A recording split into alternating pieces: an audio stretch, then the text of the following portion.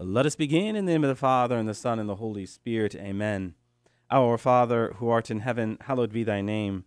Thy kingdom come, thy will be done on earth as it is in heaven. Give us this day our daily bread, and forgive us our trespasses, as we forgive those who trespass against us, and lead us not into temptation, but deliver us from evil. Amen. In the name of the Father, and the Son, and the Holy Spirit. Amen. Well, welcome to another edition of Seeds of Truth. This is your host, Joe Hollcraft, coming to you from KKXX Studios, Chico Life Radio, 104.5 FM and AM 930. It is great to be with you another Thursday evening where we are set to continue our exploration into these special topics. We are going to be doing something a little different this evening. 5 years ago, we embarked upon a weekly program that had me responding to any question you sent to me in my inbox. Now, this is what has led, of course, to this evening's program, Special Topics. Consequently, over the course of the past 5 years, we have talked about many things, just not apologetics, that discipline of defending the faith, but also spirituality, politics, whatever it was that you wanted to talk about. Now, in those many questions you have asked me about why the Catholic faith believes in this or that, whatever the topic may be, for this evening, I thought it would be helpful to offer you a condensed version, if you will, of those programs in the form of a top 10 questions I have been asked about the Catholic faith. So in this condensed version, my hope is that I am providing you with a resource to listen to whenever you are wondering about some of the subject matter we are going to talk about tonight. So with the top 10 and the limited time we have to get through this, I do just want to jump right in. Number 10, are your beliefs found in the Bible? Brothers and sisters, all Catholic beliefs can be found in the Bible in some form, whether plainly or by an indirect indication. For example, the teaching on the Immaculate Conception. One can find a seed in Luke chapter 1, verse 28. If you're to go there now, open up your Bible, what do you read? Something like, "Rejoice, O highly favored one." Now, that translation is one translation that you get from the Greek "kakartomene." The better translation is probably "Hail, full of grace." However you want to cut it, what's important for us to understand is that verse, Luke 1:28, in the Greek, is a perfect participle. Now, for those of you who do not know what that is, that's an action completed in the past. So when the angel Gabriel salutes Mary with this title, "Hail, full of grace," he is saying to Mary, you who has been fully graced, fully endowed with the plenitude of grace at the moment of your conception. Earlier I was talking about the seed. By seed, what we have is a deeper understanding into Mary, who is immaculately conceived. That is to say, she was born without the stain of original sin. She was still saved by the merits of Jesus Christ, but nonetheless was she born without the stain of original sin. That being said, responding to the question, it is not necessary for everything to be absolutely clear in Scripture alone, okay? Because that is not the teaching of sacred Scripture itself. Scripture also points to an authoritative church and tradition. What does St. Paul say in 2 Thessalonians chapter 2, verse 15? Stand firm and hold to the traditions which you were taught by us, either by word of mouth or by letter. So there you have, by word of mouth and or by letter, sacred tradition and sacred Scripture. We also see tradition referenced in 1 Corinthians chapter 11, verse 2, 2 Timothy chapter 1, verse 13. All of these reference this sacred tradition. What else could we say here? Well, when the first Christians had a significant disagreement, they held a council, right, which made binding decrees. This is what we have in the book of Acts, chapter 15, verses 1 to 29. So the very books of the Bible had to be determined by the church, and that just didn't happen overnight, right? But that came to us in the late 4th century at the Council of Hippo, 395 AD. Right? There were a lot of letters going from one church to another, but it wasn't until the end of the 4th century that we actually came to an agreement on the canon of the New Testament, those 27 books that we know today. something else here. Christ died in roughly 33 AD, and the first letter in the New Testament was not written till roughly 53 AD.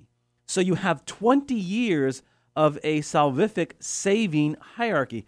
Christ did not abandon the church for 20 years. No, he says, "Lo, I will be with you always." And he was, by virtue of the gift of the Holy Spirit, working and operating in and through the church. Okay? So sacred tradition and authority were very much necessary for us to even have the Bible today. All right, number 9. Why do you call your priest father? I'm sure this question comes to us because of that passage from Matthew 23, verse 9, and call no man your father on earth, for you have one Father who is in heaven. In this passage, my friends, Jesus is teaching that God the Father alone is ultimately the source of all authority. But he is not speaking absolutely, because if so, that would what but eliminate even biological fathers, the title church fathers, the founding fathers of a country or organization, and so on and the like. Jesus himself uses the term father in the Gospel of Matthew on more than one occasion. In the parable of the rich man and Lazarus, Jesus actually presents Lazarus as using the address Father Abraham twice.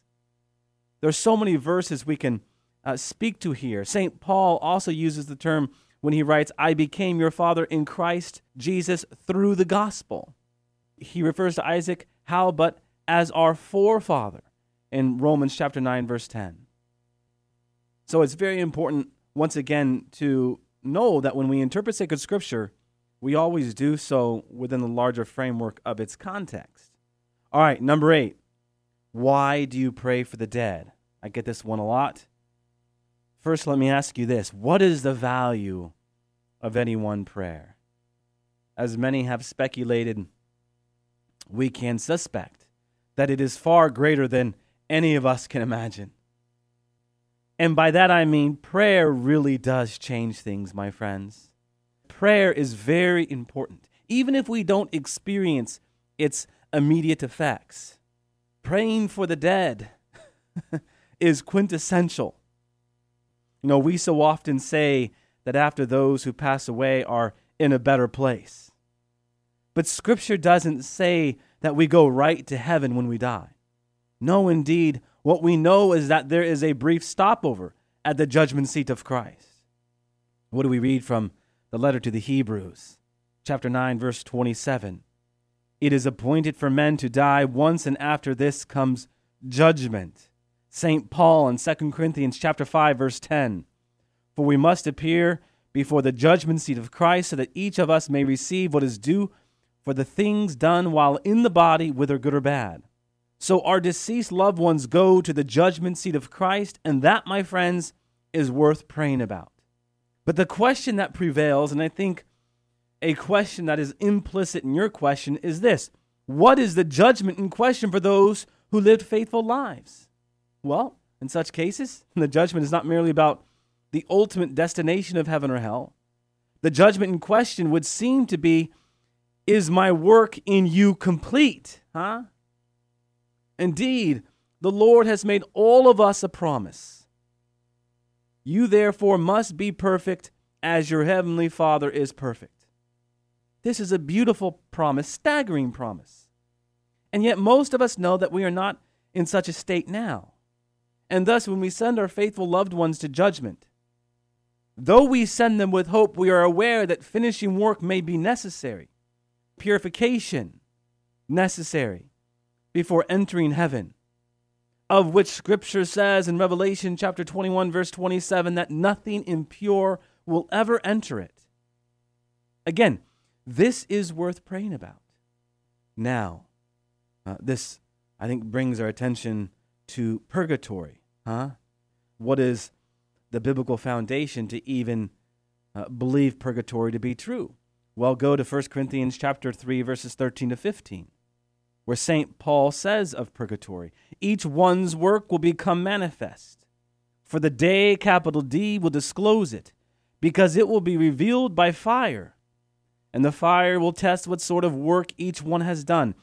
If the work that anyone has built on the foundation survives, he will receive a reward. If anyone's work is burned up, he will suffer loss, though he himself will be saved, but only as through fire. You see, my friends? What does St. Paul just say there? Think about that passage critically. You will be saved, but not until you pass through the fire, the purgation, the purification. Yes, there is fire, but it is a healing fire. There are tears too, for Scripture says regarding the dead that Jesus will wipe away every tear from their eyes. How consoling and merciful our prayers must seem to our beloved, my friends, who have died. How prayers must seem like, as one priest put it, a gentle wind that speeds them along, onward and upward toward heaven. Now, number 7 has more or less been answered, but this is a question I get. If you die tonight, do you think you would go to heaven? Well, given what we just said, maybe not. But this question does allow us to ask or talk about something else. Catholics have an assurance of salvation if they are faithful and keep God's commandments, like you, okay, if you are non-Catholic. What we have to appreciate here is that in the end, each and every one of us are called to live according to the commandments. And as I just spoke to it with respect to our judgment, ultimately in the end, whether or not we would be in heaven upon the moment we died is entirely upon all of the preceding moments we spent here on earth. Okay? All right. To question 6. Why do you obey the Pope? Catholics believe that Jesus commissioned St. Peter as the first leader of the church, right? Matthew's gospel has the most direct biblical indication of the papacy. What do we read there in Matthew 16, verses 18 to 19? And I tell you, you are Peter, meaning literally rock, and on this rock I will build my church. I will give you the keys of the kingdom of heaven. So based on this statement of Jesus himself, Peter is clearly portrayed in the New Testament as the leader of the disciples. Peter, in fact, is mentioned 3 times more than any other apostle for this reason. Often when we hear the authority of the Pope, we equate it with infallibility. But in reality, the Pope's exercise of infallibility is very rare. And when he does offer a solemn proclamation of infallibility, and there's only been a few cases, it is still yet a teaching that is rooted in sacred Scripture. Remember what we just said about the Immaculate Conception. What's more, and I think this is really important for us based upon the conversations I have with you, infallibility does not mean that absolutely everything a pope says or does is free from error. Ultimately, my friends, the role of the Pope and the magisterium, the teaching body of the church, cannot go against truth. Truth is absolute and unchanging. All Christians believe that God protected Holy Scripture from error by means of inspiration, even though sinful, fallible men wrote it. We Catholics believe that God the Holy Spirit protects His church and its head from error by means of infallibility, even though sinful, imperfect men are involved in it. And if that sinful and imperfect man was in fact the Pope, well, look at the history of the Catholic Church. There's been some bad popes, yet what does Jesus say? I will be with you always. We can be assured that even in the midst of a papacy that is more ambiguous than clear, in the end, truth will always win out. And by that I mean specifically the role of the Catholic Church to bear witness to the truth of revelation itself. All right, to the next question. Why do you pray to idols or statues? My dear friends, no Catholic who knows anything about the Catholic faith has ever worshipped a statue. That is pagan idolatry. If we cherish the memory of mere political heroes with statues and that of war heroes with monuments, then there can be no objection to honoring saints and righteous men and women. I was just in Washington, D.C., and I had the wonderful experience of going through all the Smithsonians, going inside the White House, visiting the Capitol. I also went over to the Lincoln Memorial and the Washington Monument, the World War II Memorial, the Vietnam Memorial, right? These monuments, these memorials are a way of remembering. They are points of reflection to appreciate those who have gone before us. This is what the Catholic Church does with their quote-unquote statues, right? To go before a statue and to look at a statue, say the statue of St. John the Baptist, we are simply recognizing the greatness of St. John the Baptist. And yes, rightfully calling upon his prayers, because rightfully saints share in the one mediation of Jesus Christ. I'll talk more about that here in a bit. What do we read in 1 Peter chapter 2, verse 17? Honor all men, love the brotherhood, fear God. Statues are a visual reminder of great saints and heroes of the faith who are more alive in the courtroom of God than we can ever imagine. The saints, my friends, in heaven, were never intended by God to be cut off from the body of Christ here on earth. They are intimately involved in intercession, and they are, as Hebrews chapter 12, verse 1 reminds us, as a great cloud of witnesses. Okay, to question number, I think we're on number 5. Why do you confess your sins to a priest? My dear friends, Jesus Christ gave his disciples, and by extension priests, the power not only to loose sins, that is, forgive in God's name, but also to bind, that is, to impose penances. What do we read in Matthew 18, verse 18? Whatever you bind on earth shall be bound in heaven, and whatever you loose on earth shall be loosed in heaven. John chapter 20, verse 23, a very important verse. If you forgive the sins of any, they are forgiven. If you retain the sins of any, they are retained. So the priest serves as the representative of God and of his mercy. Brothers and sisters, confession gives new courage, confidence, and a fresh start. By virtue of confession, I think one learns the virtue of humility, receiving additional graces in order to avoid sin, and at the same time attaining a certain disposition towards forgiveness. Confession is vitally important, and we have once again, at the very least, if not an explicit and implicit reference to it in Matthew 18:18 and John chapter 20, verse 23. All right, to the next question. To question number 3. I mistakenly said last one was 5, but that was 4. To question number 3, why do you worship Mary? Catholics do not worship Mary. We simply venerate her because she is the mother of God, the Son, our Lord Jesus Christ. Veneration is completely different from the adoration of God.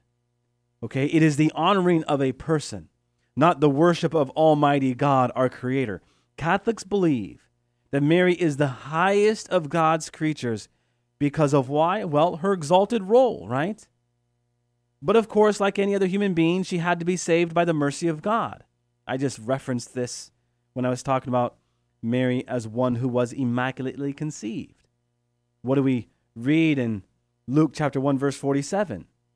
Mary herself says, "My spirit rejoices in God my Savior." So we believe that God saved her by taking away all stain of original sin at the moment of her conception. The very fact that God took on flesh and became man indicates that he wished to involve human beings in his plan of salvation for mankind. Mary was a key person for this purpose. So this is why Catholics honor her so highly and turn to her as a mediator. I know here is where I often get the question as it relates to 1 Timothy 2:5, and I said I'd talk about that here in a minute, and here we go, 1 Timothy 2:5, there we read, "For there is one God, and there is one mediator between God and men, the man Christ Jesus." Left alone, my friends, this verse appears to be certainly at odds with the whole idea of man's call to mediate. But in context, it puts the scope of intercession into its proper framework. What do I mean? Well, consider just a few verses earlier, that St. Paul was urging prayers of intercession. Read 1 Timothy 2, verses 1 to 4. First of all, then, I urge that supplication, prayers, intercessions, and thanksgivings be made for all people. This is good, and it is pleasing in the sight of God our Savior, who desires all people to be saved and to come to the knowledge of the truth.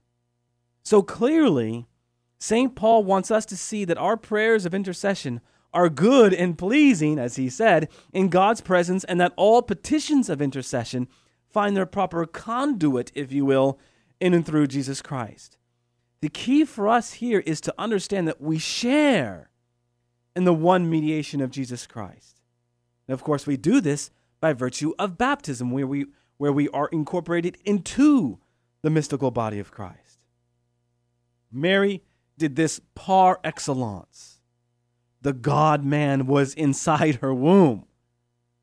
And be assured, we don't offend God by going to Mary if God first beat us to it, huh?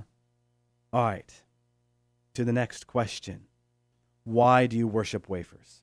Well, a consecrated host or wafer at a Catholic Mass is transformed on the altar to the true body, blood, soul, and divinity of Jesus Christ. So, the wafer, my friends, is not merely bread, but rather Jesus himself. So we worship Jesus, not a wafer.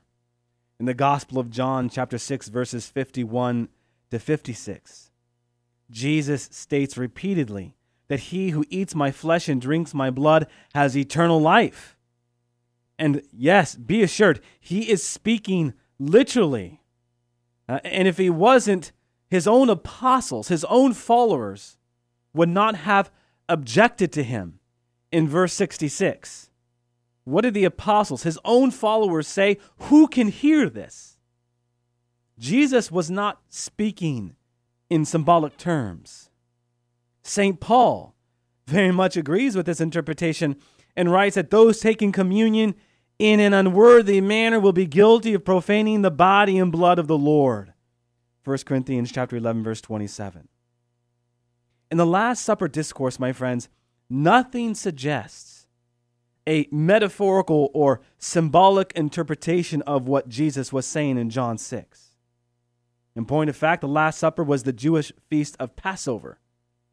This involved the sacrificial lamb, and Jesus referred to his own imminent suffering as the one who would be slaughtered as the Lamb of God. Is this not what John the Baptist called him all the way back in John chapter 1, verse 29? Behold the Lamb of God. Jesus was the Lamb of God who was to be slain for the atonement of the sins of the world. And what's important for us to remember is that you are not saved during that first Passover unless you what? But ate of the flesh of the Lamb. That was part of the prescription for being saved in Exodus 12. So it is. We actually eat the flesh of the Lamb. All right. Finally, to this last question, the number one question I get asked in this realm of apologetics: are you saved?